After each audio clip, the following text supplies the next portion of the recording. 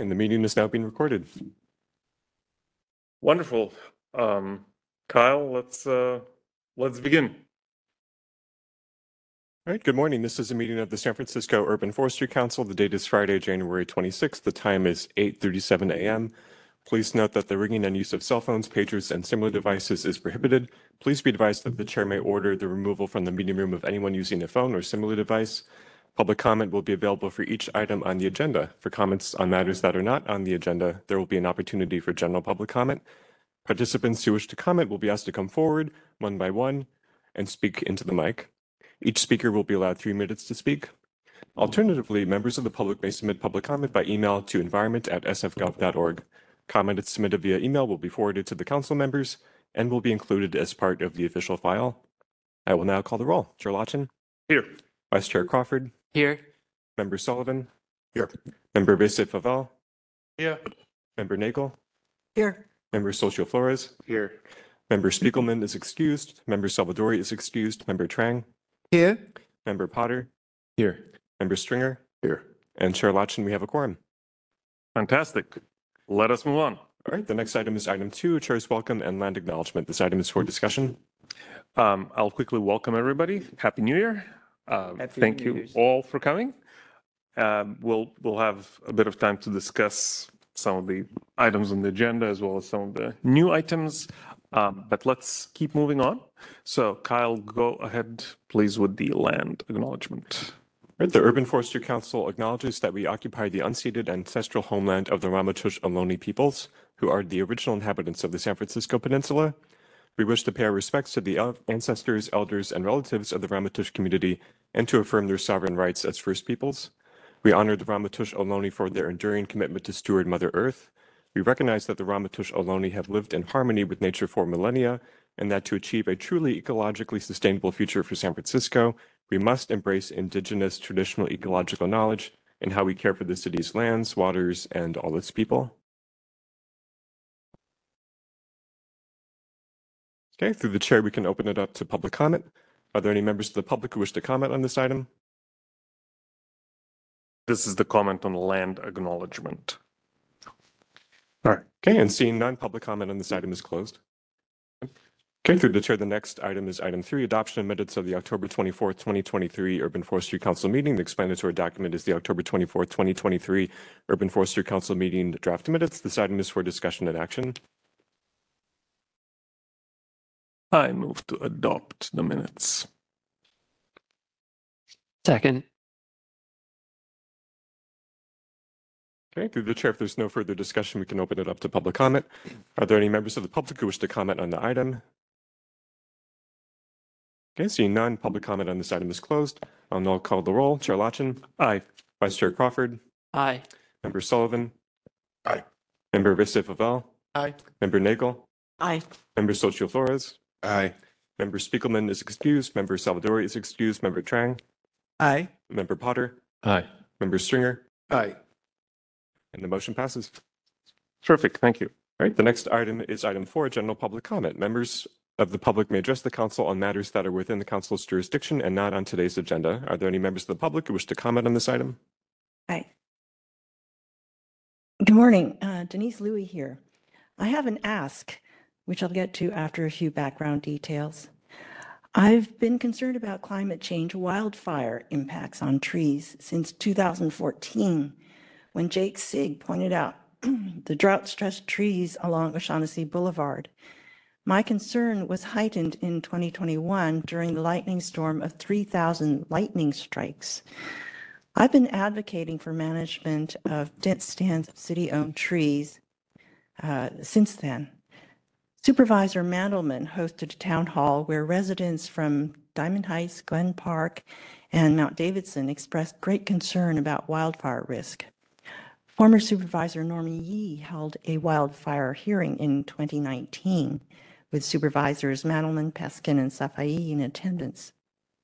While the PUC has been removing dead, dying, and unhealthy trees, large, dense stands of other city-owned trees remain unmanaged.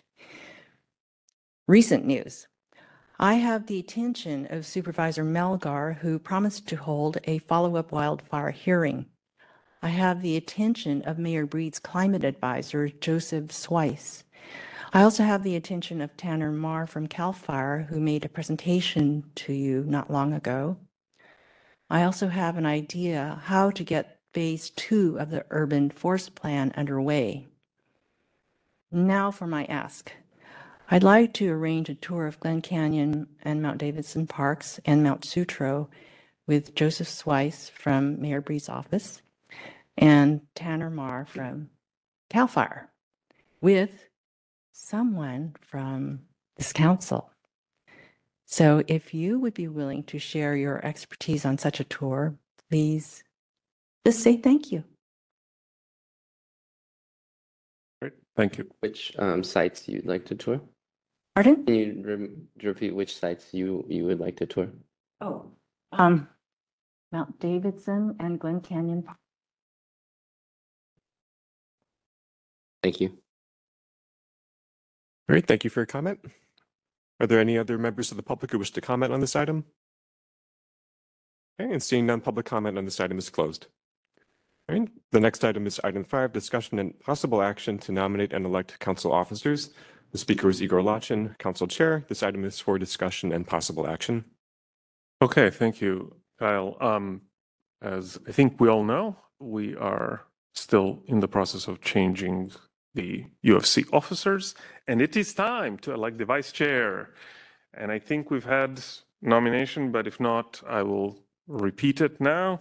Our colleague Edgar Sachil Flores for vice chair. And we need to vote on this. So Kyle will step me through the proper procedure so I don't mess up. So please. Thank you, Chair Lachin. So the council would begin with the position of vice chair and accept nominations for this position only. After nominations and discussion, there will be public comment and a vote. Members can nominate themselves, and nominations do not require a second in order for the council to vote on a nomination. Terrific. Thank you very much. So I nominate Edgar Sachil Flores.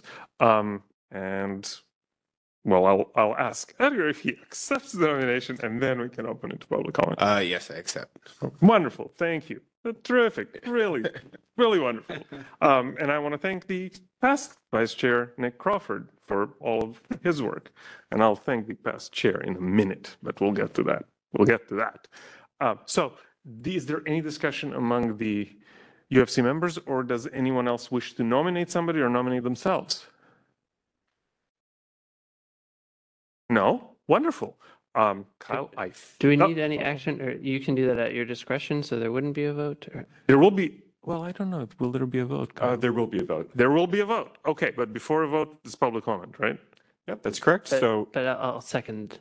The chair moved, so I will second. Terrific. Thank you. Okay, we can open it up for public comment on the nomination of Edgar Sachil Flores for the position of vice chair on the council. All right, and seeing none, public comment on this item is closed. All right. I'll now call the roll. Chair Lachin, Aye. Vice Chair Crawford, Aye. Member Sullivan, Aye. Member Vase-Favel, Aye. Member Nagel, Aye. Member Sachil Flores, Aye. Member Spiegelman is excused, Member Salvadori is excused, Member Trang, Aye. Member Potter, Aye. Member Stringer, Aye. okay, and the nomination passes. Wonderful. All right. Thank you all. And I mean, thank you to all who are willing to put in the time and effort to serve. I certainly appreciate it. And when we get to new items, we'll talk about acknowledging people who have served, and I'll say a few words about our outgoing chair. But for now, let us move on. The next item is item 6, discussion and possible action regarding the draft 2023 annual urban forest report. The speaker is Jesus Lozano, Urban Forestry Council Coordinator. This item is for discussion and possible action. All right. Good morning, everyone. I'm excited to present to you what I think is our final version of this year's annual report, including updates as recent as this Friday. Just clarifying some of the numbers that different agencies reported maybe kind of over each other. I know that's happened in the past, so I wanted to just be thorough. So the main Takeaways this year were the new number. So now we're at a 1,236 tree street deficit compared to the January 2017 street tree census, largely due to a large loss of street trees last year. It seems like we were getting close to catching up, but unfortunately, the weather had other plans for us. The other kind of notable thing is that for the first time, one of the from the concerns section, folks reported a lot more this year that they are concerned about the ability to provide wildlife habitat over a couple of the other concerns that have been the primary in the past. And the new funding request for this report is 15,250,000, which is a pretty significant increase from last year's request. But that's just kind of how it goes. We lost more trees last year than we gained. And now the number for like annual trees planted necessary to reach our goals by 2040 jumped from 4,300 trees annually to 5,000 trees annually, which is a lot. But I will note that in my research for the 20th annual section of this report, that has been done in the past under Gavin Newsom's Trees for Tomorrow campaign. 25,000 trees were planted over a 5-year period, which actually ended up planted. 25,000 was the goal. 26,408 was the result. So that's pretty cool. That's like the big points. There's one just kind of note in the history and background that kind of puts a little bit more strength in the request for the $15 million in new annual funding, is that the survey departments and agencies have identified lack of adequate and consistent funding and staffing constraints, the greatest limitation in all 20 years of this report's existence. So a little bit of a sad takeaway, but we continue to advocate for our trees and for our tree funding. I think that's the main new takeaways from this report, without having to kind of deliberate very much longer. That's all. Great.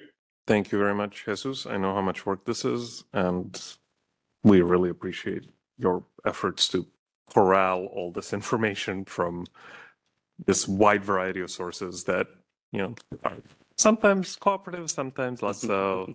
And it's always a bit of a slog. So thank you. I don't have any comments. We talked about a couple of formatting things. I do think it's really interesting that it's staffing and staffing more than funding, at least according to these results, that is a constraint.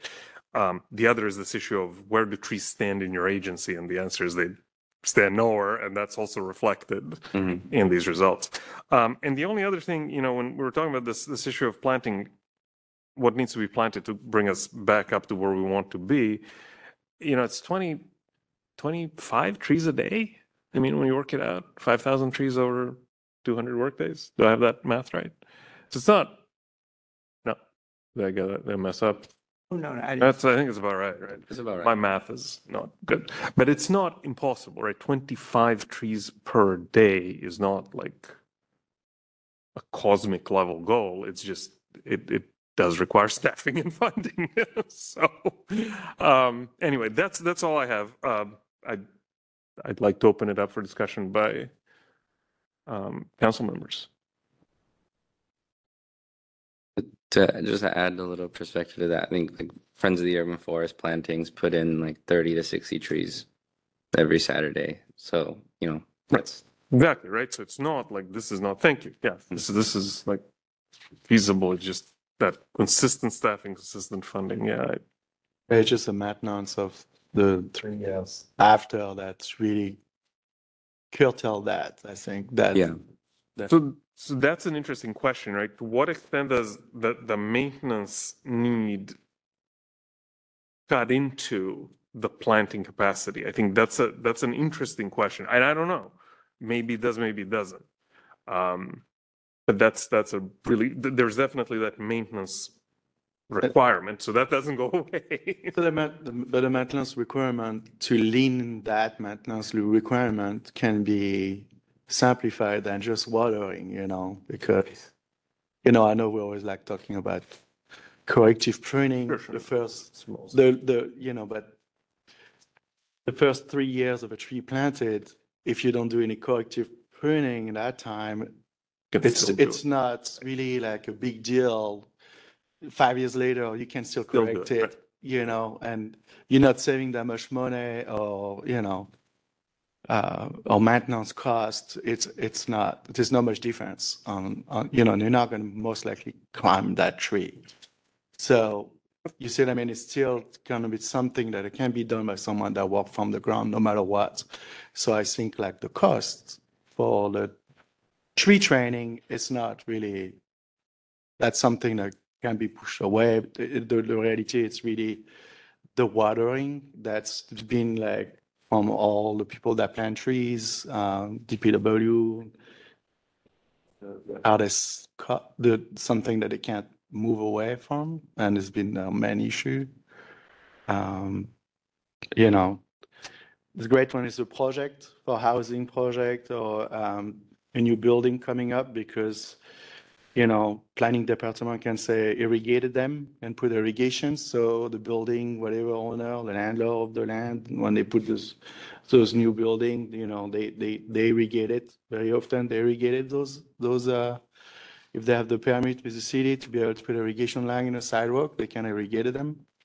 And that's kind of curtail the cost on, you put the cost up front for that, you cannot do that obviously for housing, like normal people's house, but all those big new building that's coming up, that's something that if it's not automatic, it can be added right away with the San Francisco Planning Department, that it needs to have irrigation, so you don't have to worry about. And they shut down irrigation after a year or two when the trees are. Usually, those big projects, actually putting pretty big trees compared to what Friend of Urban Forest or even DPW are putting in. Usually they are forced to put pretty large trees. 36, sometimes 48-inch, depending of the locations and side of sidewalk and things like that. Yeah. We discussed in the past that also, like, because of the watering, I still really want to see a true data of tree species size and how much water they need, and that's probably in the future something that, that how much really each species need as water, in the location and the concrete and things like that. We can bring that issue back up. I think it's a couple of hours worth of discussion. So we probably want to bring that up as its own separate thing and have nothing else on the agenda. Yeah. There's a bit of, and I think we could probably settle on a pragmatic way to provide water without wasting any, which is really, but again, longer discussion that we probably shouldn't have today. But thank you, Morgan, for pointing out that piece of the funding and staffing puzzle. Yeah, please go. So regarding the $15.25 million ask, I just wanted to, I'm not suggesting we change anything. I know we're at the 11th hour, but I just want to contextualize this in terms of the fact that, Board of Supervisors and the mayor are facing a pretty big budget crunch right now, and asking for that much money. At this point, it might not be received. It hasn't been received with open arms necessarily before, but it's going to be, I don't think we're going to have a really receptive audience, because all agencies right now are being asked to cut their budgets, and there's a budget instruction in place not to add any new FTEs right at this time. So I think we should still ask for that money and prioritize it, but I think insofar as we're doing any outreach to the Board of Supervisors, it needs to be understood in the context of the budget situation, which is, to be frank, it's going to be kind of dire in the next couple of years. Yeah, absolutely. Well, at the state level as well, I think we lost like 8 billion in climate action funding from the state budget. Can you say that again? And at the state level, we're also losing like $8+ billion on climate work from the state. So I think budgets will continue to be impacted. I think it's just figuring out how we advocate it. I don't disagree that it's a hard ask and probably unreceptive years that it's going to fall on, but I don't think that changes the ask. I don't even know if it's as much of an ask as kind of just, I think it's just, the data saying, this is your goal. You're actually going in the wrong direction. And to course correct, this is what we think as a council is required. I think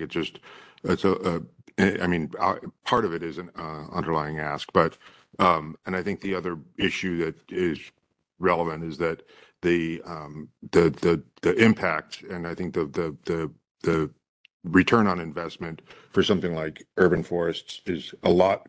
It's a lot bigger return, I think, in my opinion, than certain other city budget dollars can provide. But yeah, I'm not sure if I have a recommendation here. I'm just saying that maybe in a time of budget crunch, we should advocate even more for the money to make sure it doesn't get cut further.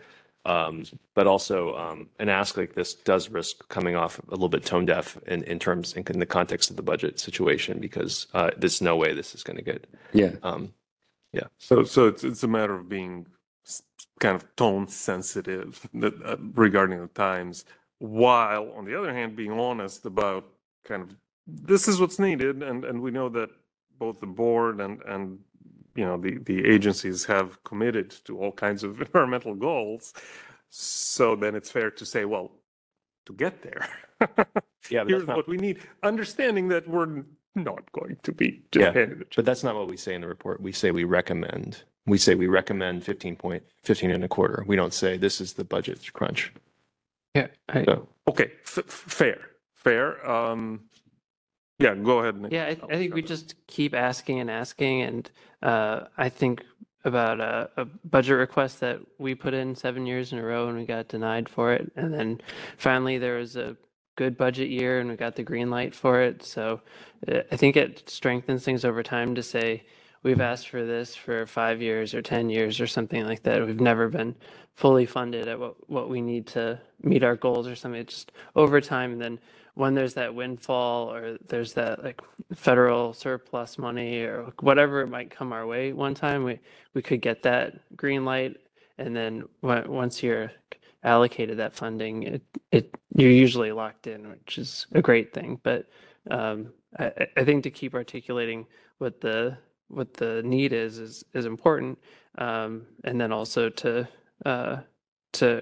be comfortable with some compromise on that. But I think that there's also some unexpected opportunities. Sometimes there could be funding for environmental justice goals, and this could be suitable. We could end up checking off a couple of boxes if they're trying to meet some carbon sequestration goals or stormwater goals that tree planting could be a part of, not strictly like we're doing this because the council asked or something. Yeah.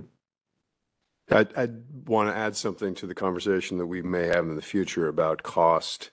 And I think we need to advocate for a pilot program to experiment with planting smaller trees that don't have irrigation. And we have never explored that possibility, but the cost savings could be enormous in spite of the fact that we would likely lose a lot of trees in the process. But we haven't even talked about that as a possibility for alternate ways of getting these trees established. So I just want to put that on the list as something to discuss. And okay, thank you. It's on my list now. There was a if you want to go ultimate small trees, in the 1970s, I think there was a bit of research on seeding, direct seeding of trees in landscape, literally acorns instead of anything else. And the results are sort of promising, but there's some interesting technical issues. Very little work's been done ever since then. It's really interesting. So anyway, topic for another day. Thank you for suggesting it. Question on Yep. page 25, Jesus, you've got the two figures 3A, or sorry, it's just 3 and 3B, and you define it as 9 of the surveyed agencies versus all the agencies. Yeah. Is that, can you elaborate on the Yeah. difference, So the I intent? I did that last year as well. And that's mainly due to over the duration of that analysis, only 9 agencies have reported numbers consistently. So there's a version of this where it's only really identifying the 9 organizations that have provided data annually. But at the back of in the appendix of the report, there's the same figures, but with all of the reporting agencies over the whole period. Okay. And then this is citywide and not strictly like street trees or something like that. Correct. So. Yeah. Just out of curiosity, are there major data gaps that we think exist as a result of failure to report? As far as street trees, no. I think there continues to be data gaps on some private and public land, but that's, I think we have a lot more work to do than just the report for that. Not like in a way that calls anyone out. I think it's just a lot of ground to cover. Yeah, but as far as street trees, I don't think we have any data gaps for that specifically, unless there are questions that we haven't asked. So, Igor, you mentioned some things that I just wanted to expand on.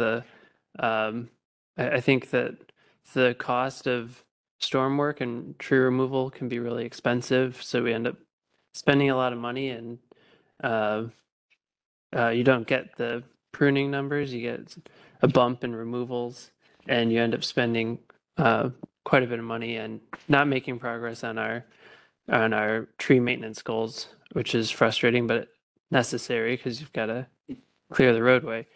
And then I think in terms of the staffing versus funding issues, I think that is a frustrating pain point. There's been news stories recently about even when you have funding, you can't hire fast enough, or you're losing people faster than you can replace them because of the hiring framework that can be extremely slow.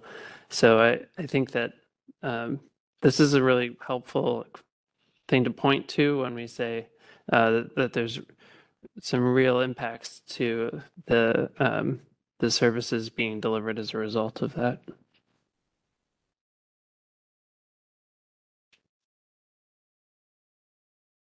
just to add to that, specifically the smaller organizations like really are still reporting like hurting from staff losses during 2020. Some of which have had their funding returned for a couple of years now and still have not been able to get staff back on. Yeah. Terrific. Anyone else? Any other thoughts? I don't see any. Kyle, shall we go to public comment? Hey, are there any members of the public who wish to comment on this item? Or hold up. Do we need to make a motion at this point? This item is for a discussion and possible action. So if the council would like to entertain a motion to approve the draft report or recommend changes to be made. So I mentioned a couple of formatting changes to HESOs, but everything else is good. Did you all want a bit more time to look at it? No? Should we approve? Shall we approve? Is everybody comfortable with that? Okay, in that case, I will move to approve. A second. Thank you. And now, did I do that right? Yep. So Okay. any members of the public who wish to comment on this item? I I think we need to reevaluate our goals here because, first of all, to respect the Ohlone land that has been unseeded, why are we planting more trees and mostly non-native trees?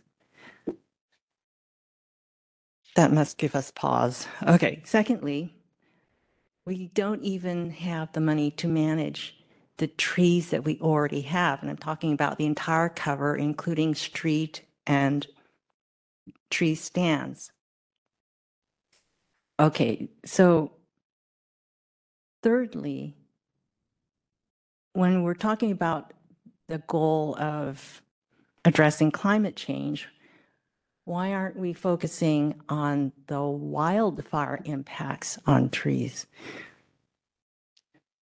And fourthly, when you talk about funding to plant more trees, why don't you just include the whole thing, like funding for planting and maintenance and removal of dead, dying, and unhealthy trees? Reckin Park has a paltry $500,000 for these troublesome trees. Okay, and lastly, if you can imagine planting 25 trees a day, can you imagine removing or thinning 25 trees per day? Please. Thank you. All right, thank you for your comment. Are there any additional members of the public who wish to comment on this item? And seeing none, public comment on this item is closed. I'll now call the roll. Chair Lachin, Aye. Vice Chair Socio Flores, Aye. Member Sullivan, Aye. Member Racef-Favel, Aye. Member Nagel, Aye. Member Spiegelman is excused, Member Crawford, Aye. Member Salvadori is excused, Member Trang, Aye. Member Potter, Aye. Member Stringer, Aye. and the motion passes. Wonderful. Thank you. And again, thank you to all who have contributed to this report, and foremost, Jesus Lozano, who put it Thank together. you. All right, the next item is item 7, discussion regarding the discovery of invasive shot hole borers in San Jose. The speaker is Igor Lachin, Council Chair. The explanatory document is the ISHB CDFA pest and damage record. This item is for discussion. Okay, so I'll try to be very brief because this is sort of the beginning of the beginning. What you have in your packet is a fairly formal document for Department of Agriculture with their identification of what was found. And what they found were these very small beetles. This is in San Jose. I think it was in a sycamore, but it's actually listed in that PDR. London Plains. London Plain? Mhm. Okay. This is something we've been expecting for over a decade now. I don't think it's going to be terrible news to anybody. I was hoping we'd have a few more years, but so it goes. These are the so-called invasive shot hole borers. So the acronym is ISHB. You probably heard the earlier acronym polyphagous shot hole borer, but because nobody could pronounce the word polyphagous, they just decided that it's easier to say invasive. I'm not joking. They also discovered that there's more than one species involved. The one they discovered in San Jose actually happens to be the original polyphagous shot hole borer. There's at least 2 species, maybe up to 5. They all look exactly the same. You cannot distinguish them by looking at them. You have to grind them up and send them for DNA analysis. But they all roughly do the same thing. So what do? They are ambrosia beetles, which is a specialized kind of bark beetle. It's not really a great way to put it, but they're in that family. And they bore into the wood of the tree. They seed the tunnel that they made with fungi. So they are mushroom farmers, which is kind of cool. They bring their own mushrooms with them. Unfortunately, those fungi have negative effects for the tree. And the invasive, and they're very specific. The beetles have their own fungus that they bring with them. So it's not just any fungus, it's their own little special fungus. And unfortunately, these beetles picked fungi that seem to kill our trees. And so what ends up happening is they're very small. They're between 1.5 and 2.5 millimeters. So you can fit at least 2 of them on a grain of rice, maybe more if you're looking at basmati rice.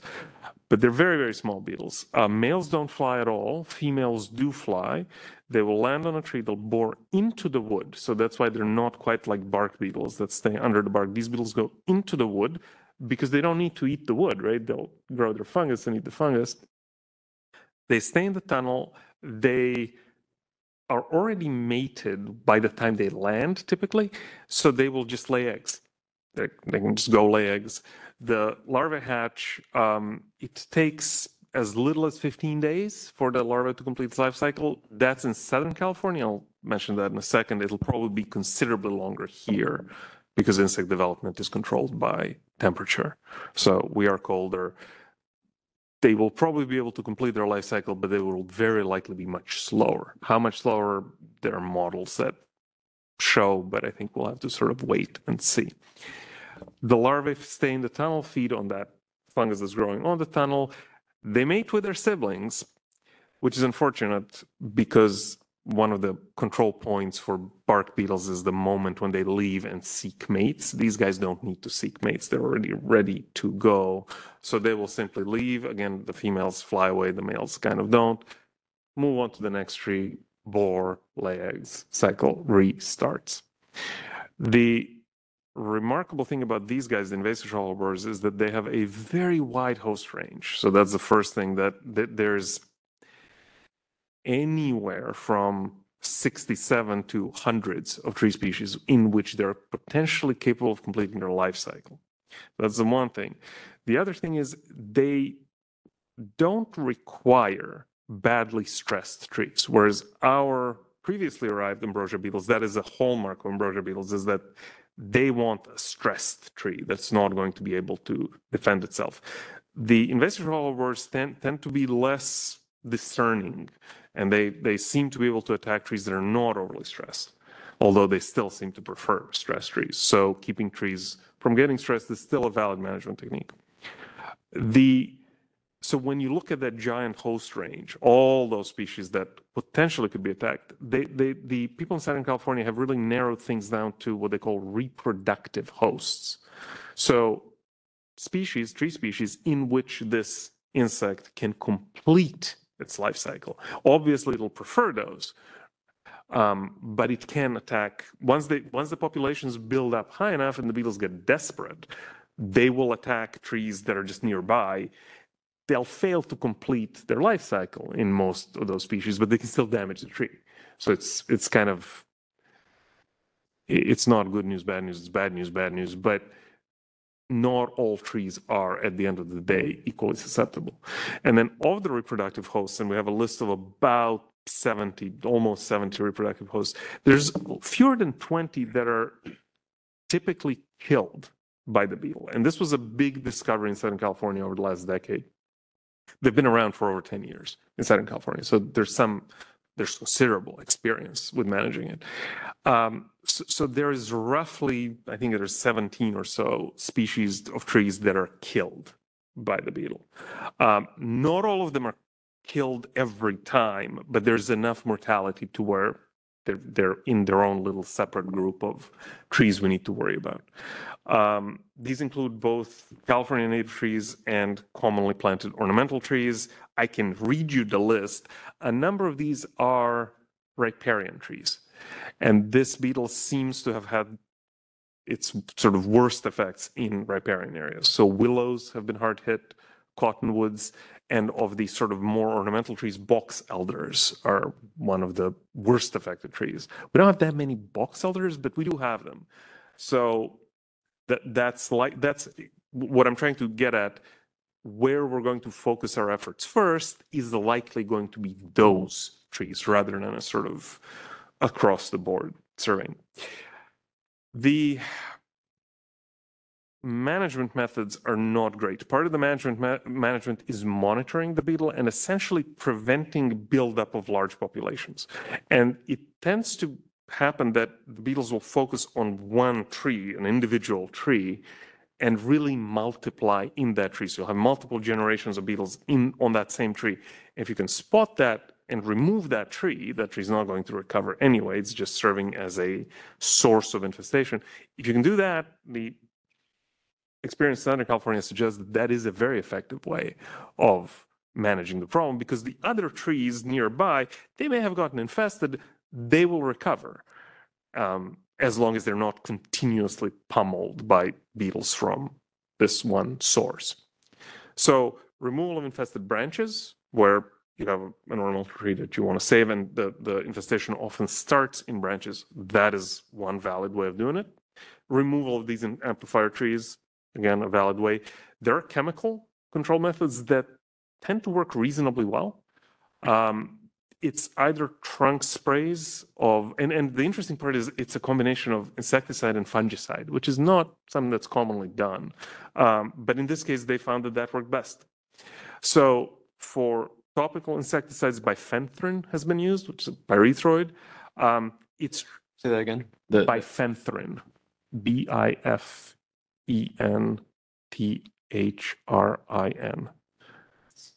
That's, yeah, an old. Not the nicest. No, it's yeah, well, it's a pyrethroid, so it's very non-selective, and it's a trunk spray. So again, whatever's on the trunk or whatever lands on the trunk is going to have a problem. The tricky part is you have to time it well, because again, they're not hanging out. So normal bark beetle would hang out in the trunk waiting for a mate, right? Waving its pheromones around. That's not what these guys do. They just get out and leave. And then when they alight on a tree, they just bore in. Again, they're not waiting to, start a family. They already sort of have a family going. But that is one option. Systemic options are imidacloprid, either injected or soil drench, or emamectin. And then the fungicide, my understanding is in all of these cases was chlorpyrifos. No, I blew that. Fungicide is, hold on. Agrifos? Give me a second. No. I blew the entire class of compounds. Chemical control. Maybe it is chlorothalonil. Give me a second. I will get that to you. It would be helpful also to know where these pesticides lie on the reduced risk pesticide list. Propiconazole. Sorry. Or Propiconazole. Okay, so Yeah. fungicide. Yeah, that's the fungicide. Bifenthrin, those kind and imiprecodilosis drench, I can't pronounce it, I'm sorry. I think bifenthrin is on the red list, in the city list. We have to double check on the chair. It depends of the concentration it is used. And there's a good chance for the bark spray, it's probably pretty high concentrations. Or what they use for scale, scale treatment. I'm not 100% sure, but I know bifenthrin is probably the most effective pesticide up there. That's what has been used in the US for termites, and that's. But that is a bark spray, so you got to time it just right. And I don't think we have the timing for this beetle here quite yet. Yeah? We don't know, right? Yeah. So there will be a little bit of a lag.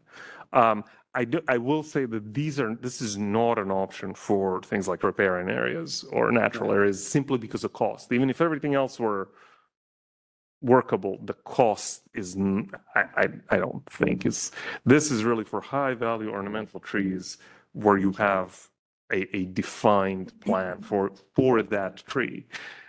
And it may be useful if you have, say you have just sycamores in a park and you're going to lose all of your large trees in one go. This may be a reasonable strategy in the short run. But that's a good point. Where do these pesticides fall on the city list? I don't know, and we can certainly look that up. Yeah, it's a good question. Yeah, it's a good question. I know in Southern California they've tried to work out multiple options specifically so that, depending on your situation, you'd have something. But ultimately, they're still working on biocontrols. There's nothing imminently available. So they've been trying. Nothing imminently available. And if I can editorialize it, Ted, it would take probably somewhere around $100 million and about a decade to develop. And we just have not put in that kind of money into this pest. It's doable. The biocontrols are very doable, but they take the kind of money that outside of agriculture we rarely seem to be willing to invest. I think that's it. The only other thing is, so where is it and kind of what we can expect? It's been spreading through Southern California, not super fast, I would add, over the last 12 years or so. Eventually, it made it to San Luis Obispo, and there were these reports of scattered finds up in the Bay Area, nothing really confirmed until now. It's in San Jose. It's on a few trees. That's the best I've got at the moment, and they are trying to delineate the extent of the infestation. Jesus, you got a little bit of notes. So it's 12 different flooding plains. A handful of them which can be considered amplifiers, and they are all within like a pretty short distance of Coyote Creek, and which does have a large population of willows.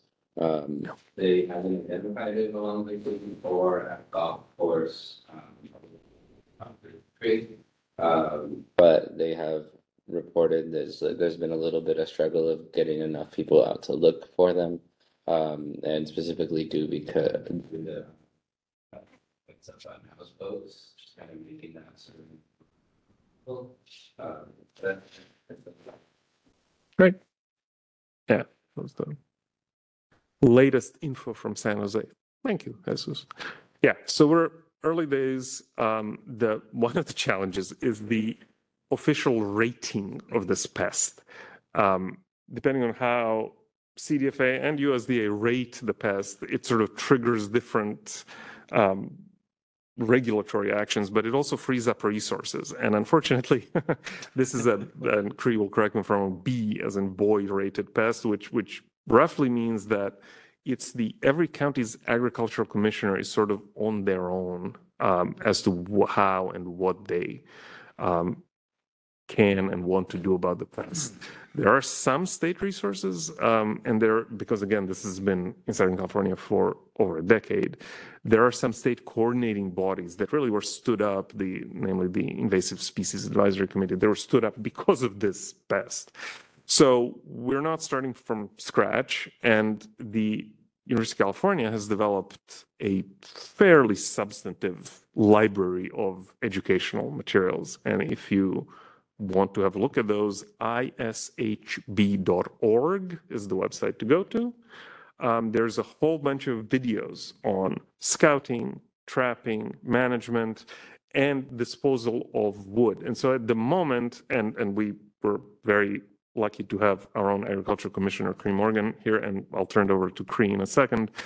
If somebody's asking what they should do now, I think the two things that are reasonable is keep an eye out for any sort of very weird tree mortality that involves these very small beetles.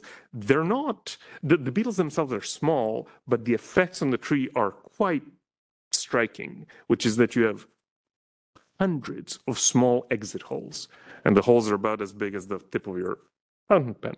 Did you say is there staining associated with it? There's usually staining associated under the bark, so you have to scrape the bark off to see the stain, depending on the tree. Some trees you'll see the stain and the gum on the surface.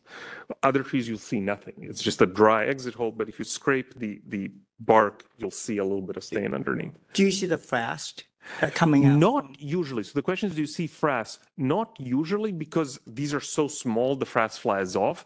But occasionally, if you look down, like if you have cobwebs under the tree, the frass effectively gets caught in cobwebs, and you can see it. But with these, no, it's our ambrosia beetles, the native ones, and the native bark beetles push out kind of bigger frass, so you see that. But yeah. And you mentioned it's associated with fungi. The tree, the beetles seem to introduce the spore or something to infect the tree. Yep. So it sounds like the beetle, most cases, the beetles are to kill the tree. And if they don't, does that mean if you control the beetle and now the mycelium, the fungi kind of established into the tree like like mostly honey mushroom, No, no, these don't make these. So the question is, what is the fungus? It's fusarium, and fusarium doesn't really make showy fruiting bodies. So no, you wouldn't see the fruiting bodies. Yeah. They would, and really the fungus is completely dependent on the beetle. We can spread it mechanically with contaminated tools, but really the fungus wants the beetle. That's how it spreads. So if you kill I think you were asking what happens with the fungus in trees that survive. Yes. The trees essentially outgrow the fungus. The problem is with the kind of compromise of the vascular system, the damage to the tree's vascular system. So if the tree can stay alive enough to put on another year's worth of growth, it can outgrow the problem.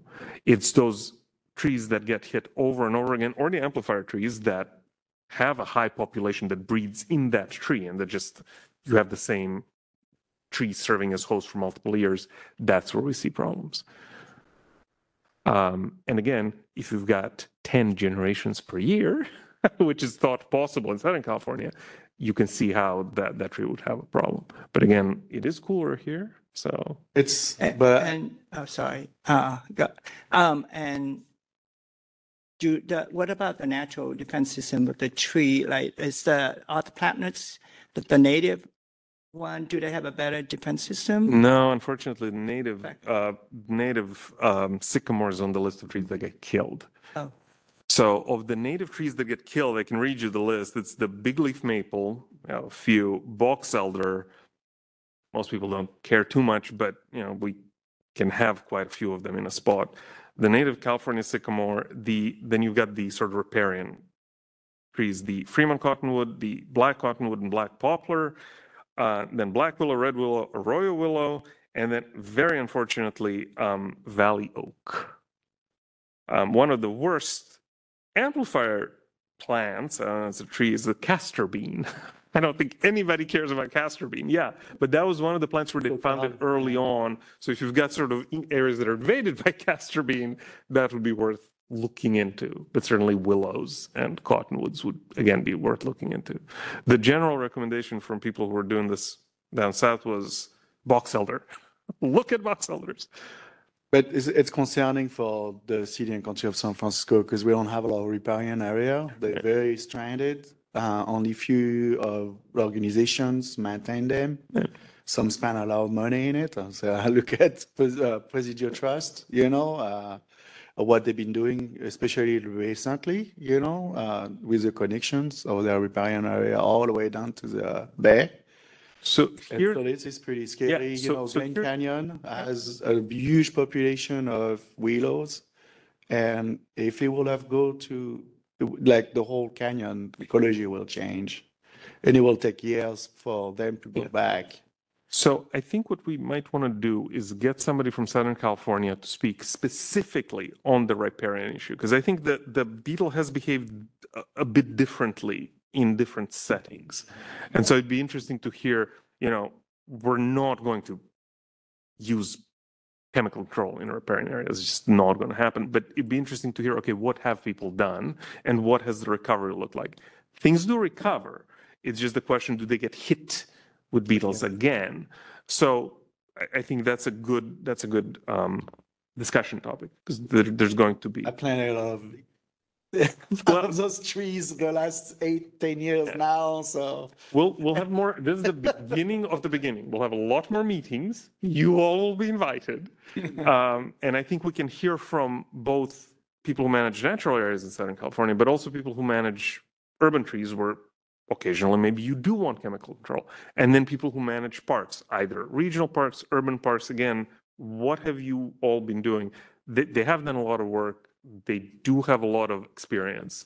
So I think we should start by following their lead and then seeing where things differ for us.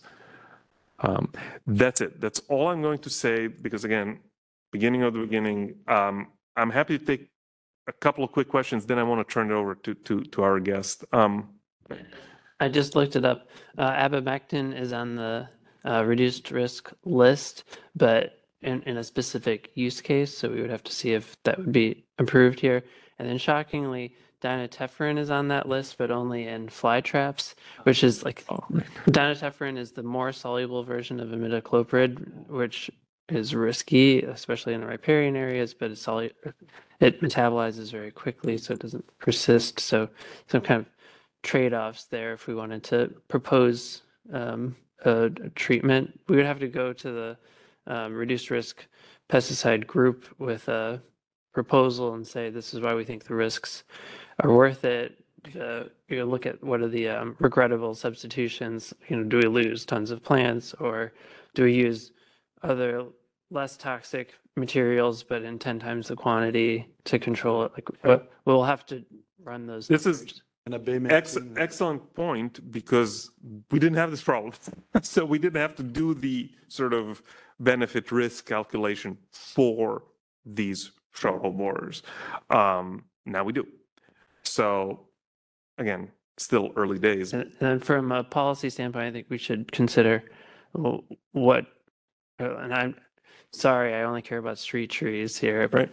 that's the hat I'm wearing here. So it's a little bit different. We could do a trunk spray without having overspray into a stream or something like that. So that could be an option, but you're also you're interfacing with humans more in that setting too. So have to consider that. So if we need an approach to proactively remove an infested tree, we don't really have that in the ordinance. It's more safety related.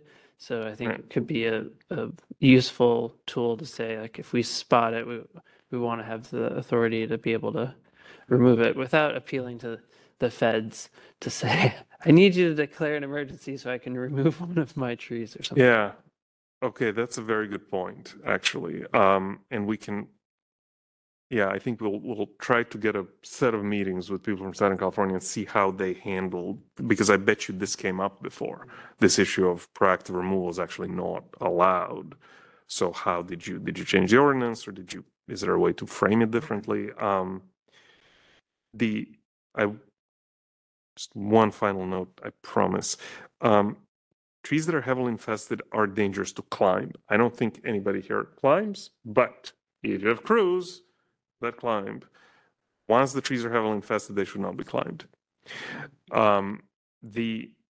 Interestingly, in those posts that are not killed, the beetles seem to prefer canker margins. They seem to prefer trying to go in through margins of already problem parts of the tree.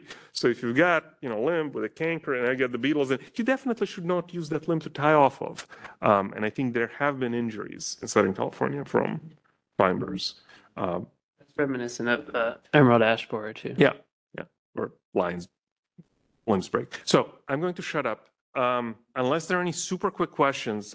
Yes. One comment. When we get into these things, one of the things that we'll be really interested in is early detection survey protocols. Yes. Wow. That's a perfect segue to our guest, Morgan. So I think we have to open it for public comments. Is that right, Kyle? Or can we just have We can do public comment at the conclusion of this item. I just got one quick question. Oh, no. Is San Jose the furthest north it's been detected? The question is San Jose first north? Yes. What about east or west? Yeah. Good question. It is the furthest north, and that's it. Your next find is in San Luis Obispo. So yeah, weird, but so it is. So detection, scouting, trapping. Thank you very much, Agricultural Commissioner Cream Morgan, for coming to speak to us. Please introduce yourself, and Commissioner Morgan's agency is actually the tip of the spear, so to say, on this issue. And we're very lucky to have him here today. Please, take it away. Well, thank you for inviting me. Thank you, Council. So I'm the Agricultural Commissioner in the Sea Live Weights and Measures for the City and County of San Francisco. Just by rate of context, there are 54 commissioners that serve 58 counties in California. The reason those numbers don't line up is some counties share a commissioner. Inyo-Mono, very small, sparsely populated. So here in San Francisco, I work at the Department of Public Health. It's again another longer story I won't go into, but typically I would be commissioners are heads of the Department of Agriculture in their respective counties. These are statutory positions like auditor, controller, sheriff that have been around since the 1800s. So here in San Francisco, I run a team of 14 positions in 3 major program areas. We have agriculture, weights and measures, and pesticide use enforcement. Obviously, you can imagine with the conditions of the county, we have a lot more weights and measures activity than we do agriculture because we don't have fields and farms. We have lots of people measuring things and transactions. And I'm happy to follow up any of this material if you guys want to talk later. I won't go into the great long detail. As the chair mentioned, I work closely with the Department of Food and Ag as well as the Department of Pesticide Regulation. Parenthetically, I also help with the Department of the Environment as a co-sponsor of the IPM Technical Advisory Committee meetings. So Jesus and I spend time every month talking to each other about these things. As far as the shot hole borer, yes, it has been around for a while. I became commissioner sealer here in San Francisco in 2016, and that was one of the first presentations that I got as a commissioner was about this issue in Southern California. And I have materials if you guys want background stuff on this as well. So it is a concern. So in general, agriculture commissioners are responsible for pest detection, just looking for novel pests, fruit flies, anything that would affect agriculture and the environment. Again, San Francisco is unique, or not unique, but is different than other commissioner offices. We don't run a detection trapping program. So currently the Department of Food and Ag runs the trapping program for all insects in San Francisco. We're talking the typical medfly, oriental fruit fly, spongy moth. So I don't think that the invasive shot hole borer is in their trapping portfolio at the moment. I don't know. I haven't spoken to them about it, but it may be something they add to the list later, or maybe not. So again, Chair Locken's comment about the B-rated pest status.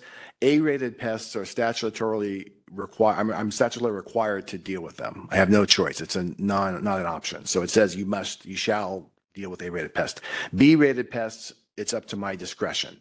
So basically, I'm not mandated to do something, but I would have the ability to do something if I chose to. All of this, of course, is contingent on funding. I only have 3 ag inspector positions, 2 people in them, 1 vacancy. We're barely able to do the work we are doing. We aren't going to be able to start a trapping program or run extra activities. However, though, during the pandemic, right after the pandemic in 21-22, we did do a small trapping program. It's a longer story I won't go into, but we had 6 locations, mostly in the southeast part, around the Recology site, Tunnel Hill, and then Lake Merced. Basically, it was a statewide delimitation. They wanted to say, we know it's in the southern part of the state. We have no idea where else it is. And the only way you really determine that is by putting out traps with pheromones and then monitoring them in a consistent manner. The trapping guidelines were a little challenging for San Francisco because they talked about, trapping near tree nurseries, firewood lots, campgrounds, riparian areas. So, all the things that you would expect we just discussed. So we found some sites that were reasonable, and we put traps up for 7 months and had no fines. And these are traps with a lure in them. So basically, they are reproductive lure. As again, they mentioned, it's not like they're flying around too much. So maybe it wasn't the most effective trapping strategy, but it was there. We had traps. If we had a heavy infestation, I presume we would find something. So again, we trapped in the southeast part of the state, of the county, and then a little bit over around Lake Merced. So my colleagues in San Jose and Santa Clara County are going to be dealing with this, and I'm actually we meet with them monthly. We meet with all the commissioners in the Bay Area monthly. So I'm going to be meeting with Commissioner DeVinny next week, and I'll bring this up and we'll talk about it. I don't know if there's any questions you want me to pass on to him. I'm happy to share it. We can be a conduit. It's an interesting position because I work for the county, but I interface with the state and all the other county commissioners. So we're in a kind of a good position. I'm also mandated to regulate pesticides. So basically, it's not homeowner pesticide use. That's sort of been exempted back in the 80s when they started passing all these laws. But it's really agricultural pest control use and structural pesticides use. So we have one individual who's our pest enforcement officer, Phil Calhoun. He does a great job, a wonderful resource. Really excited to have him on my team. And most of our work is structural. But we do look at maintenance gardeners. We would look at any agricultural applications if there were any, but we don't have any production agriculture to speak of, so we don't really have any people spraying their crops. So we would regulate the person using the material, like all of your staff that would spray pesticides have to get state licenses. Typically, they have to register also with me as the local hand for the regulations. So we would be involved, but we wouldn't actually be doing the work. But we could definitely help if there were questions as far as training and guidance on the materials. So the other thing I was going to bring up is that we also are the first line of defense for pest exclusion. So we have obviously a lot of things coming into the city. You know, we send inspectors to UPS and FedEx every morning to look at packages because people ship in things, plant material with insects. We also look at truck shipments that come in from out of the state or out of the county. We're less concerned, for example, about trucks coming from Oregon because they have less pests to worry about than they would from Southern California, where we're mostly concerned about the glassy wing sharpshooter. I should have started with, we have about 15 contracts with the state to do much of this work. So we get paid to do the glassy wing sharpshooter inspections from the state's Pierce's Disease Control Fund. So that's an important program that we've been keeping the glassy wing sharpshooter from spreading throughout California. I don't know if there's going to be an invasive shot hole borer fund or something. It's a really complicated process, as Igor mentioned. It's not something you can just point out and say, oh yeah, that's what it is, because we have native borers. I should have also mentioned I worked for 16 years in Sonoma County as an ag inspector and biologist and later environmental specialist. So I did a lot of work with sudden oak death. I ran the program up there. And obviously beetles are part of that. As trees decline, then they start getting infested. So we had lots and lots of discussions about looking for frass and looking at the spider web was a great comment. The spraying, as Igor mentioned, is not very effective because they're so deep inside the wood. But the idea was if you can coat the outside of the tree, when they come out, when they go back in, they'll get a bite of some poison. But that's a very tricky timing because as soon as you get a rainstorm or something wears off and you can't, like he said, you can't douse an entire riparian area with pesticides. It's just not practical, functional, or even reasonable. So I think and just going back to the other comment, if the street trees that are being planted are coming from Southern California, we would be inspecting them. We would obviously encourage everyone to buy plants locally, but we don't have people producing trees of that size in this area. So just this fascinating conversation. I should have probably come to these meetings more frequently and hopefully come to the ones in the future. So just let me know when they're happening. And yeah, looking forward. I'm happy to talk about weights and measures, but that's not really of concern here, but we can talk about it down the road. I'm happy to answer any questions if anyone has any. Great. I just want to thank Cree once again for coming on super short notice. And as you heard, Cree's plate is full as it is. Ag commissioners deal with this pesticide regulation part, big part of their job, pest exclusion, big part of their job. So yeah, it's always a question of resources and capacity. But anyway, thank you. I will talk much more about surveying and trapping and all that, and Cree's office will be involved. One more thing, sorry. Yeah, please. We have a relationship with the state lab. So if there's an insect find, we could be a conduit to get that insect identified.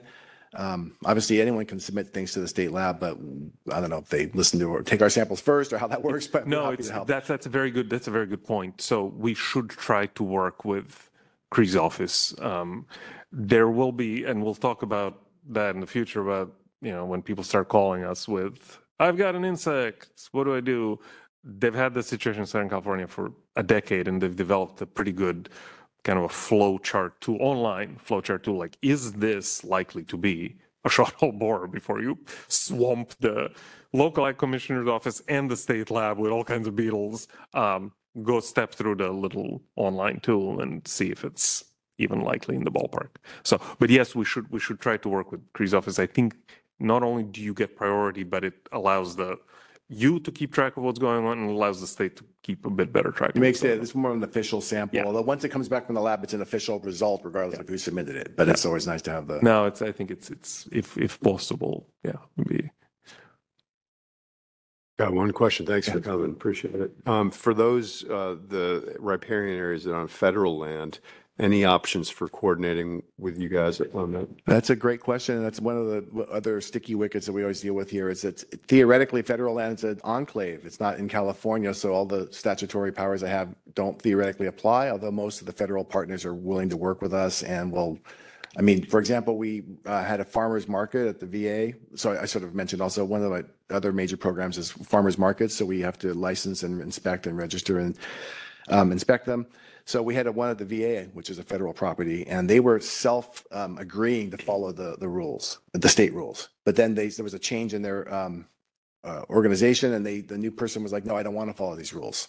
So they are exempted because they're not in California. It's like they're in Nevada. So I think hopefully they would want to see the bigger picture and not hold on to their federal status, and they want to work with our partners to solve these problems. But we'll see. That's a great question, though.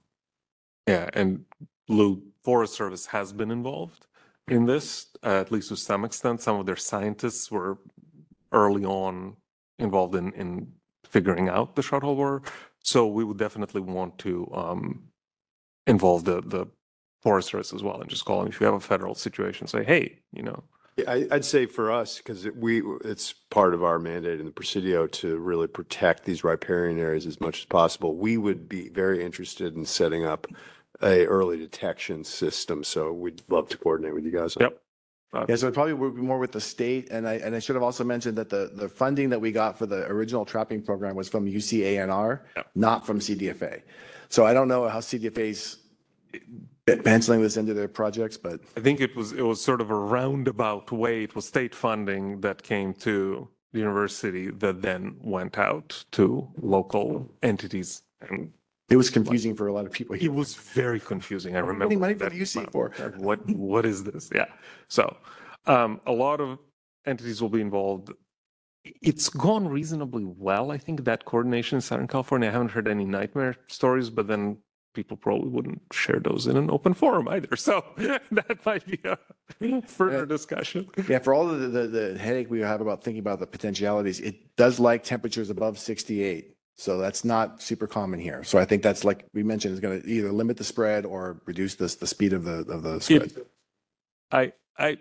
So just a comment, since Cree reminded me, the initial projections for this pest were really quite dire. And they make perfect sense given the host range, given the temperature models and all that.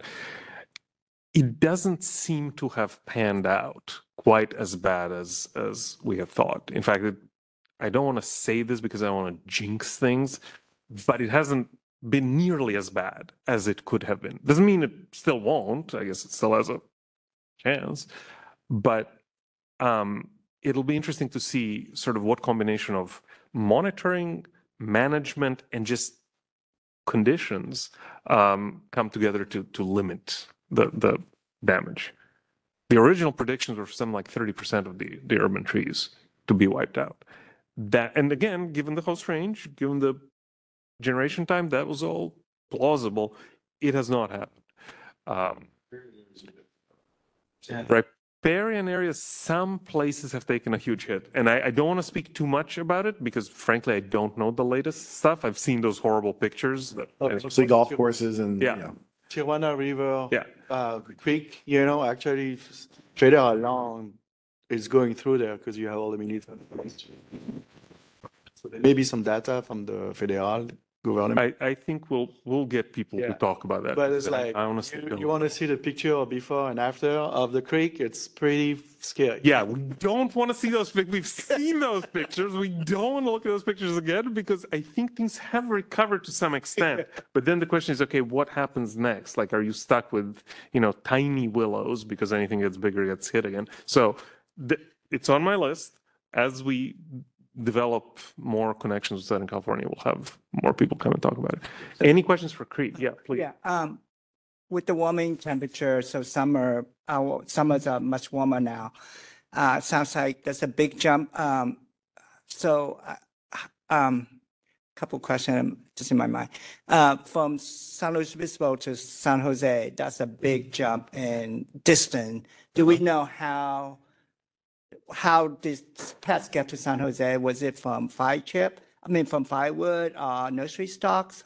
And what is the quarantine, or what is your office think about, like, potentially what to watch for? How does its pets jump? And what's the life cycle? How does it survive without the host? How long does it take? You want me to get?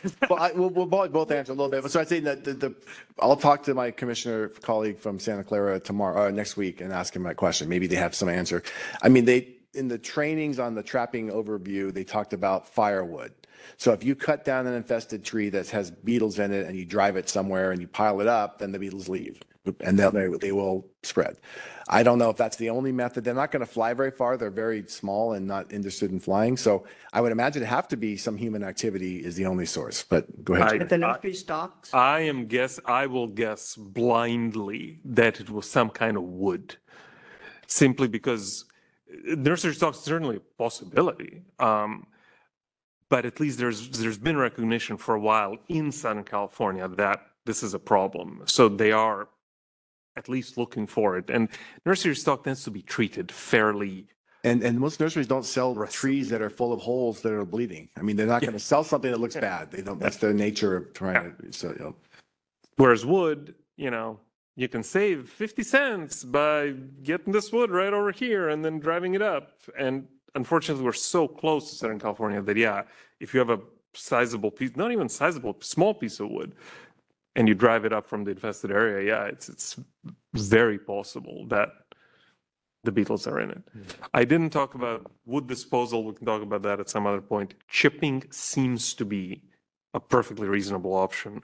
There's not 100% kill, but there's something like 99 point something percent kill. So again, it's really going to be moving chunks of wood, moving pieces of wood is going to be our biggest problem. So the wood chip, no problem with it. You chip a diseased tree and you chip it out, you're able to use that chip. So whatnot. Yes, sort of. The recommendations differ depending on whether you're in an already known infested area or whether you are next to one or you don't yet have the infestation. If you don't yet have the infestation, the recommendation is to not move those wood chips outside of the area, even though, again, chance of spreading beetles is actually quite small. If you're in an infested area, then it's perfectly fine to use those wood chips. You're not amplifying the problem by using the wood chips. Yeah, it's there, and you're not spreading it, you're not amplifying it. And then if you compost the chips, they're safe to use anywhere. If you solarize the chips, again, they're safe to use anywhere. Solarization is not going to be super practical here, right? Orange County more so. Here, maybe not. But I'll shut up. Questions for Crete, please. So big thanks for coming. Oh, you're welcome. Yeah, I think it's important that we just be aware of it. And like you said, at the beginning, and perhaps if there's funding available, some sort of just prophylactic traps out there, and occasional look to see if it's out there. We'll just keep an eye on it. Wonderful. Public comment? Or, this sort of. If there's no further discussion, are there any members of the public who wish to comment on this item? Thank you.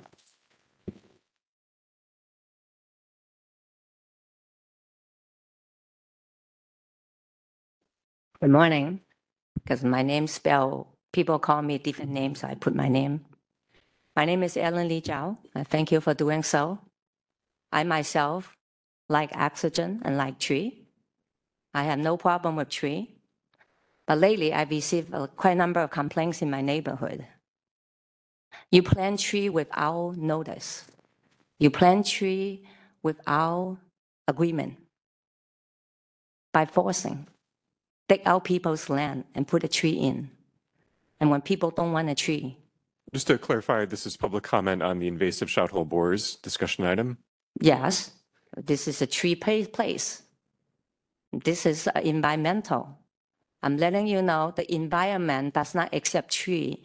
Then you should work with whoever come to this place about tree.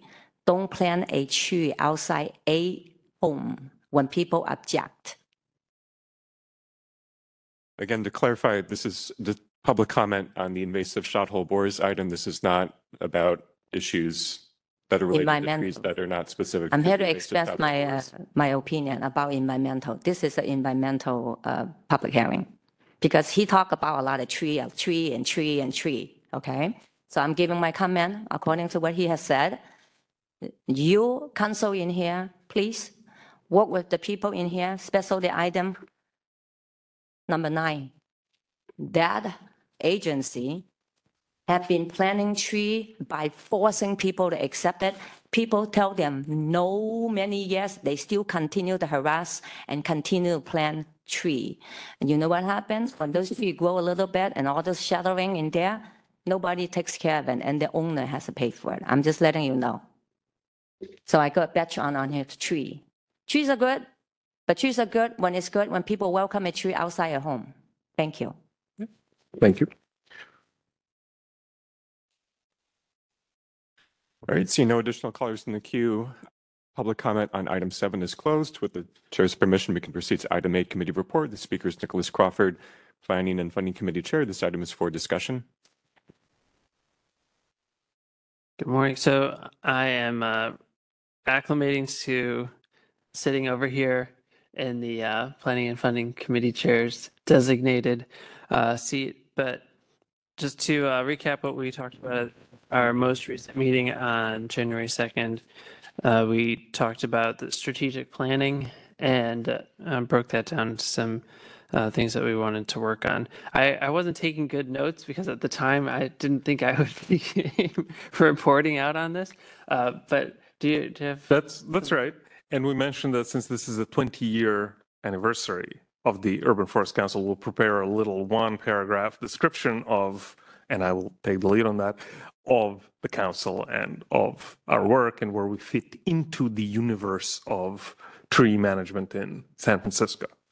And we talked about some potential future priorities, but nothing urgent. So, and I do want to thank Nick Crawford for taking on the role of the chair of the Planning and Funding Committee. Thank you very much. Thank you. I promise to have prepared report comments going forward. I think during the meeting we did touch on the funding for the staff that support Urban Forestry Council and the leadership of SF Environment have proposed increased funding for that.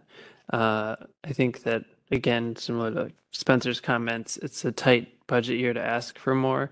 I don't know if that will get funded by all of the partner agencies. I'm hopeful, but I think that one of the big values there is to just keep asking for it to articulate the need and define what additional staff could do for the council, or really fully funding an entire position for the council, and how much value that would add. And then I think it'll also be on the council to really use that staff person in a meaningful way and make sure that their work is amplifying what we're doing here. So it goes both ways for us. Great. Thank you very much, Nick. I can add a little bit from Please, my notes. please, So go ahead. The other things that we touched on in there were a couple of action items for the council members, which would include council members or council staff attending outside meetings. Ooh, that is a bad sentence. Yeah, that's right. And also potentially visiting the Board of Supervisors members to, again, just introduce the work of the council. And a couple of people volunteered already, but if we have more volunteers, we'd love to take them up, take you up on it. Very informal, simply exactly as it sounds like, going into supervisor staff and introducing our work and saying, hey, this is what the council is, and this is why you might want to engage. Yeah. So there's also included a little bit more proactive, so the proactive policy and communications with the Board of Supervisors and the Mayor's office. It's also included a few visits to different important natural sites in the city. And during that meeting, Pam was also appointed as chair of the Landmark Tree Committee. So congratulations, Pam. And I think that was it. Yeah, just a couple other things. Wonderful. Thank you very much, Jesus. Yes, we forgot to mention in our officer's introduction that we have new chairs of both Planning and Funding Committee, Nicholas Crawford, and of the Landmark Tree Ad Hoc Committee, Pam Nagel. So thank you both. Terrific. Thank you very much, Jesus. Anything else on that, or should we go to public comment for the committee reports? Sure, through the chair, we'll now open it up to public comment. Are there any members of the public who wish to comment on this item? Again, this is the committee report. Okay, and seeing none, we can proceed to item 9. Staff report on recent work performed by the Urban Forestry Program on behalf of the Urban Forestry Council. The speaker is Jesus Lozano, Urban Forestry Council Coordinator. This item is for discussion. Yeah, so I think a lot of my time since our last meeting has been spent on this report. A few things kind of being updated since the data-wise since our last meeting. I've also put in a good amount of time on just getting information on the shot hole bore situation over the last couple of weeks. A pretty fun update is that I think at council we've discussed a number of times the review of major projects. Happy to report that in talks with the planning department and Department of Public Works, we've got a pretty good system now. So those will be coming now. There's no further discussion needed on what that's going to look like. Really, what's going to happen is I'm going to be regularly checking in with Bureau of Urban Forestry staff to make sure there are any major projects that they are reviewing that might be of interest for the council. And then if those are identified, Bureau of Urban Forestry staff will prepare a briefing for council members, and our planning department member will help schedule a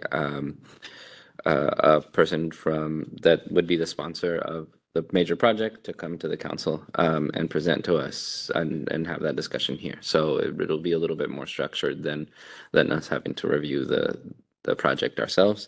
What else? There's been at the last meeting there was interest in including a section on 20 years of different species preferences from as reported in this document. I started putting that together.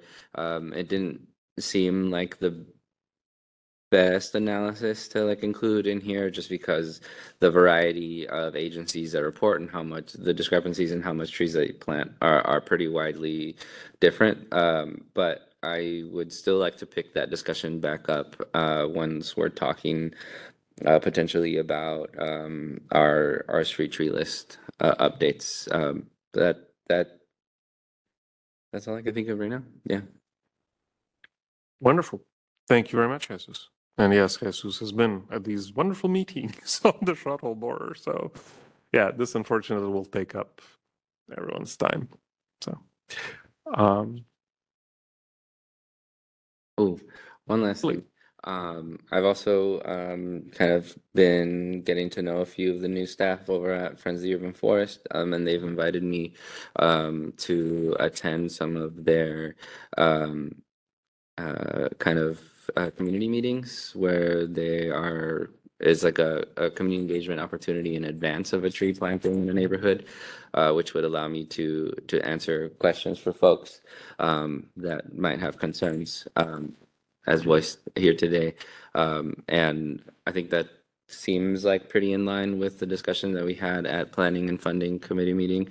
And it's a pretty low lift. So I think I'll be attending those. Perfect.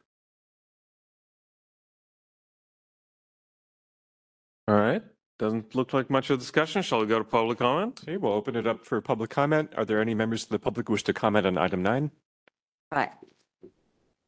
This is the item I'm supposed to come for. My name is Ellen Li Zhao. I live in Silver and San Bruno area. I'm District 9. I visit many complaints from the neighborhoods and my neighbors in the neighborhood in this vicinity. That this program, Urban Forest Program, they do a lot of behind the door, purposely plant a tree with our approval, with our public opinion, nothing, nada, just plant it, market, plant it, and people oppose them and they sneak it out and come back again. So lately, because there's a lot of rain, people complain more. So I am here today to urge you, councils, to work with this program and let them know if you plant a tree outside anyone's home, People pay property tax, people pay damages. They have to notify them in advance and ask for an agreement.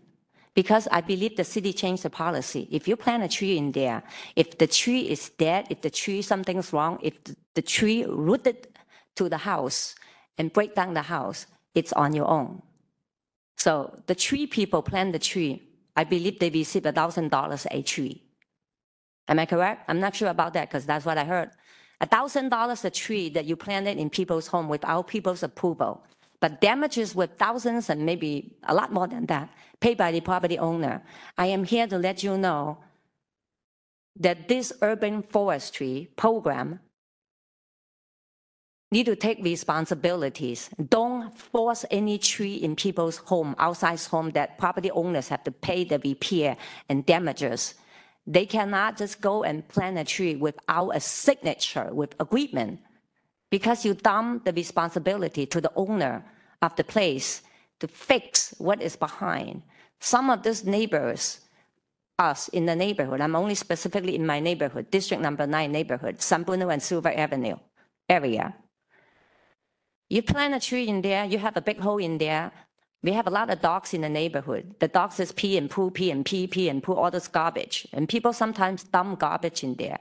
So if this program, the urban forestry program, to be continued, eventually people will wake up, eventually people will rise up and sue the city and sue the people who plant the tree without approval and without agreement.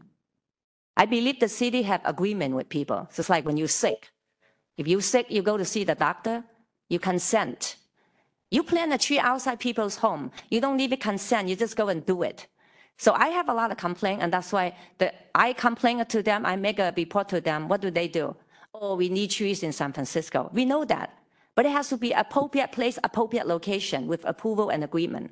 So I'm asking you as councils to let them know to work with them, because you are responsible, obviously, for that too. And I know you are volunteers.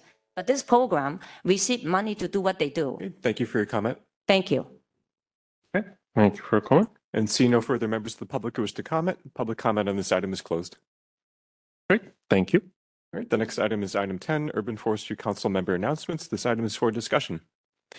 I'll go just very briefly. I want to thank all the council members for serving on the council as we enter another new year. I want to thank our staff, Jesus and Kyle, for their steadfast and outstanding support. And I want to thank, I've already thanked the new chairs, Pam and Nick, but now I want to thank our outgoing chair, Andrew Sullivan, from whom I've learned a lot about staying cool under pressure and moving meetings along and staying focused on topic and the work at hand. So thank you, Andrew. And we will have a formal thanks to Andrew and a formal acknowledgement of all of our members, by the way, our other Mr. Sullivan, Mike Sullivan. We will need to thank Mike as well for his many years of service, and again his really critical involvement with some of the landmark tree nominations, which again is one of these things that can go sideways very quickly. And Mike was always able to again stay on topic and get us to a successful conclusion. So thank you all. Thank you, Andrew, especially. And that's all I've got, but I open it up to I thought having two Sullivans was a lot, but we don't have to go down to 0 Sullivans. Just we're losing some knowledge and expertise and leadership, and you'll definitely be missed. And I appreciate it. I think also that it's understated just what a commitment it takes to be here and be present and make it to practically every single meeting, plus the committee meetings. And you were there, and if you couldn't, you rescheduled in advance. It was always you had that commitment and dedication. And if you're self-employed or like working in a small enterprise, that's I recognize how big of a commitment that is versus me being here now representing my work, but also when I was here before wearing a different hat and basically paid to be here. It was a privilege for sure, and I think I recognize just that it's an even deeper personal commitment that you've been making all of these years, and I really appreciate it.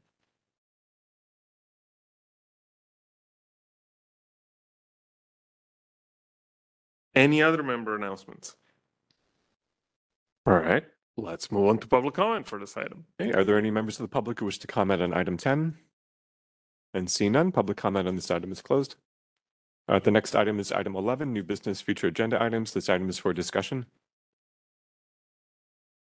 We've discussed a number of things that planning and funding will bring some of those here, namely the little blurb about Urban Forestry Council, how to engage with us. We'll talk more about this public engagement by council members. So what can we do to talk to the Board of Supervisors and the public? We'll talk a lot more about the shuttle bores, unfortunately. And I think I'll leave it there, and I'll rely on Jesus to remind me if there is anything that we had scheduled for the near term. I think we didn't. I think we left some of these things intentionally open, but tell me where I'm wrong. I think things are a little open. That's fine. But we do have more discussion on our strategic plan and our strategic priorities coming up. We have interest from a person. I'm struggling to remember her name right now, but the founder of Taro AI. I feel like a few of you may have already worked together. Yeah. But this as a discussion on tree inventories and tree health monitoring. There's I'm assuming that with the approval of this report, we're interested in another version of the letter that we produced last year alongside with it. Yes, that's a very good point, actually. And that should be very easy to produce. Let's you and I work on like a one paragraph thing. Very, very brief. Again, thank you, Spencer, for pointing out we need to be cognizant of the budget situation. So we'll make sure that the language is appropriately careful. And that's good. That is actually a near term. Yeah. Issue. Aside from that, I can't think of anything new. Just like hopefully within the next meeting or so, we have new members. Great. New member introductions. Terrific. That would be wonderful. Do we want to have a future item about the CNRA grant?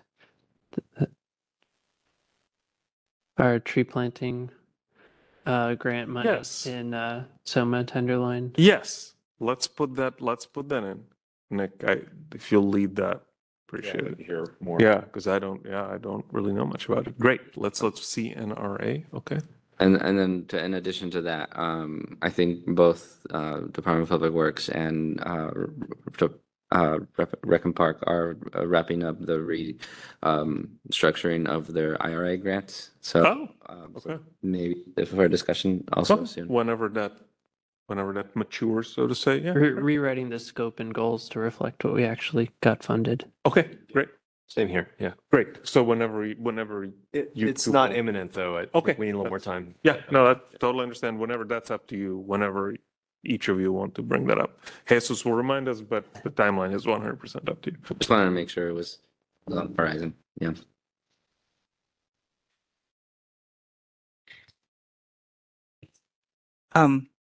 So from Ms. Zo's concern, I think as we're speaking of growing out urban forestry, planting more tree, I don't think there's certain, I think that might be Nick, because, with the tree planting on street tree, but I think there's a concern people don't understand what's public and what's private and who's responsible for what. And especially with planting tree, I think we have brought it up before. Do people have the right to say no? Or how do you decide where to put a tree in? So maybe just so, and as it's going to grow into different population, I mean, we're going to go put in different neighborhood. This is not unique. I know that I'm from an Asian community, and a certain attitude toward trees, concern and worry. It's all, not just in San Francisco, in the South Bay, people do crazy thing to trees that they're worried the tree going to fall down. You know, my mom had to, and you try, I'm not sure because we are the council. How do we change, let people understand? So I'm not sure it's warrant a discussion on like what does public work do to help education or just to help ease the stress of the public. It sounds like it was a prize for them for that neighborhood. You know, just have an understanding that way it's going to come up again and again and again. I can see that already. If we can start putting a different tree in different neighborhood, and people, I mean, people are not going to happy. They're going to damage that tree. We don't want people to damage the tree. Tree suddenly disappears. The tree suddenly cut down to the. Yeah. Let's put that on the list, Jesus, for one of the future agenda items. I think we can talk about that. We can talk about what Public Works specifically has done, but then what other educational resources we have just to explain to people what they're responsible for and what they aren't responsible for, because that has changed. That actually has fundamentally changed. And I'm guessing some people might not be aware of that it actually, no, it's not their responsibility anymore. So it was at one point, but it isn't now, right? So changed. And I think not just even maintenance concern, people worry about root. I mean, that's the big thing. People worry no tree because the root's going to go into the sewer system. There's certain fear. Right. So, but that's Exactly. the discussion. No cow because we're gonna eat bird cow. So you know those are concerns relatively they're good, but you know it's part of the council to tell the public also to educate now, and sure, so it is part of our. we can add something on our website that specific concern. For example, maybe this website can be edited and you know or few items, and so we can discuss that as an item now for education for the people, you know, and because people can always come to our meeting and things like that, ask us questions. We can't answer them back.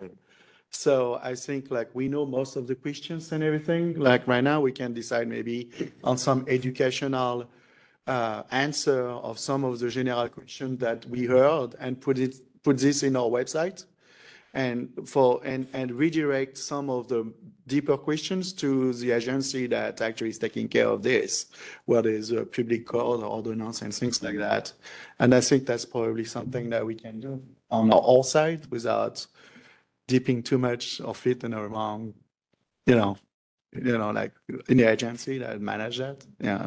Let's schedule it. We can have a conversation. Maybe this is something that planning and funding can take up first. But again, if it's a matter of educational materials, maybe we can see whether we can tweak something that exists already or make something new. I could envision a need for translation. I know things are understood better if they're translated, even when this goes for people who speak English. There still might be value having those materials specifically. But anyway, let's put That that sounds on. great. The only thing I would potentially add would be we could talk about species selection and how we can do that with property owners and how we respond when folks feel like we handled it incorrectly or planted the wrong species, even if they wanted a tree. Female ginkgos come to mind.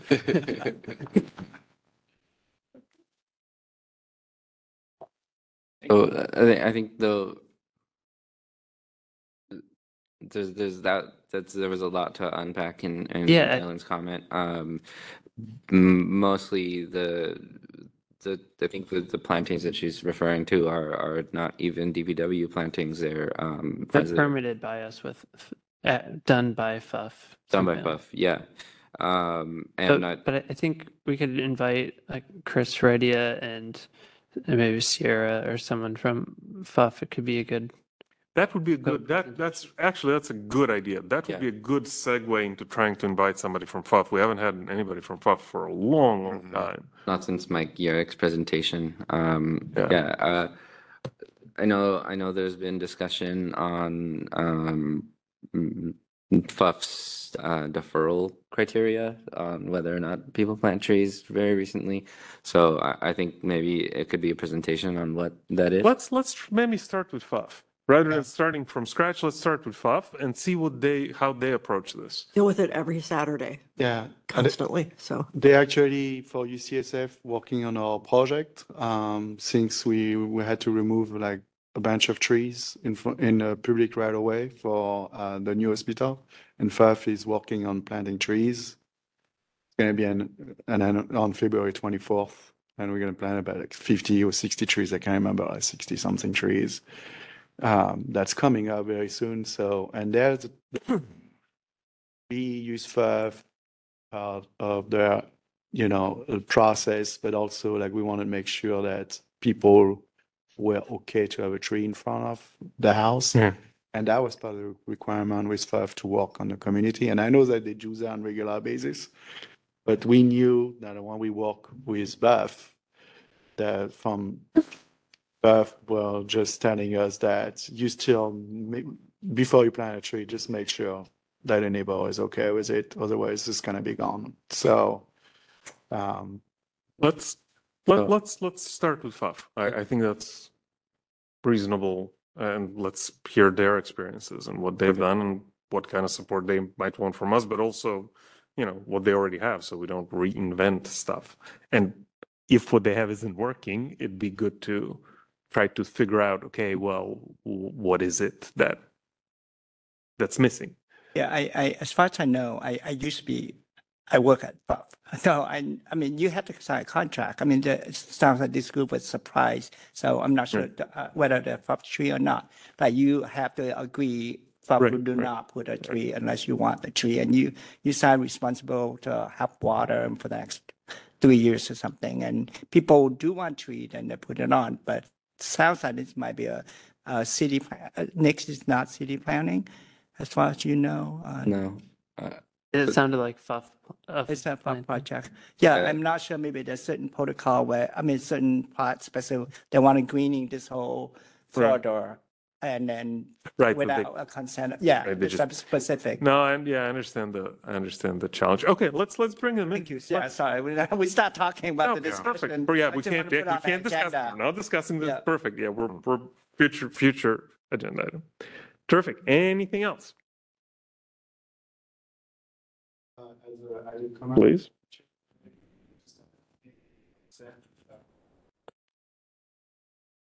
I'm taking some picture of the city, basically of tree size, placing basin, things like that.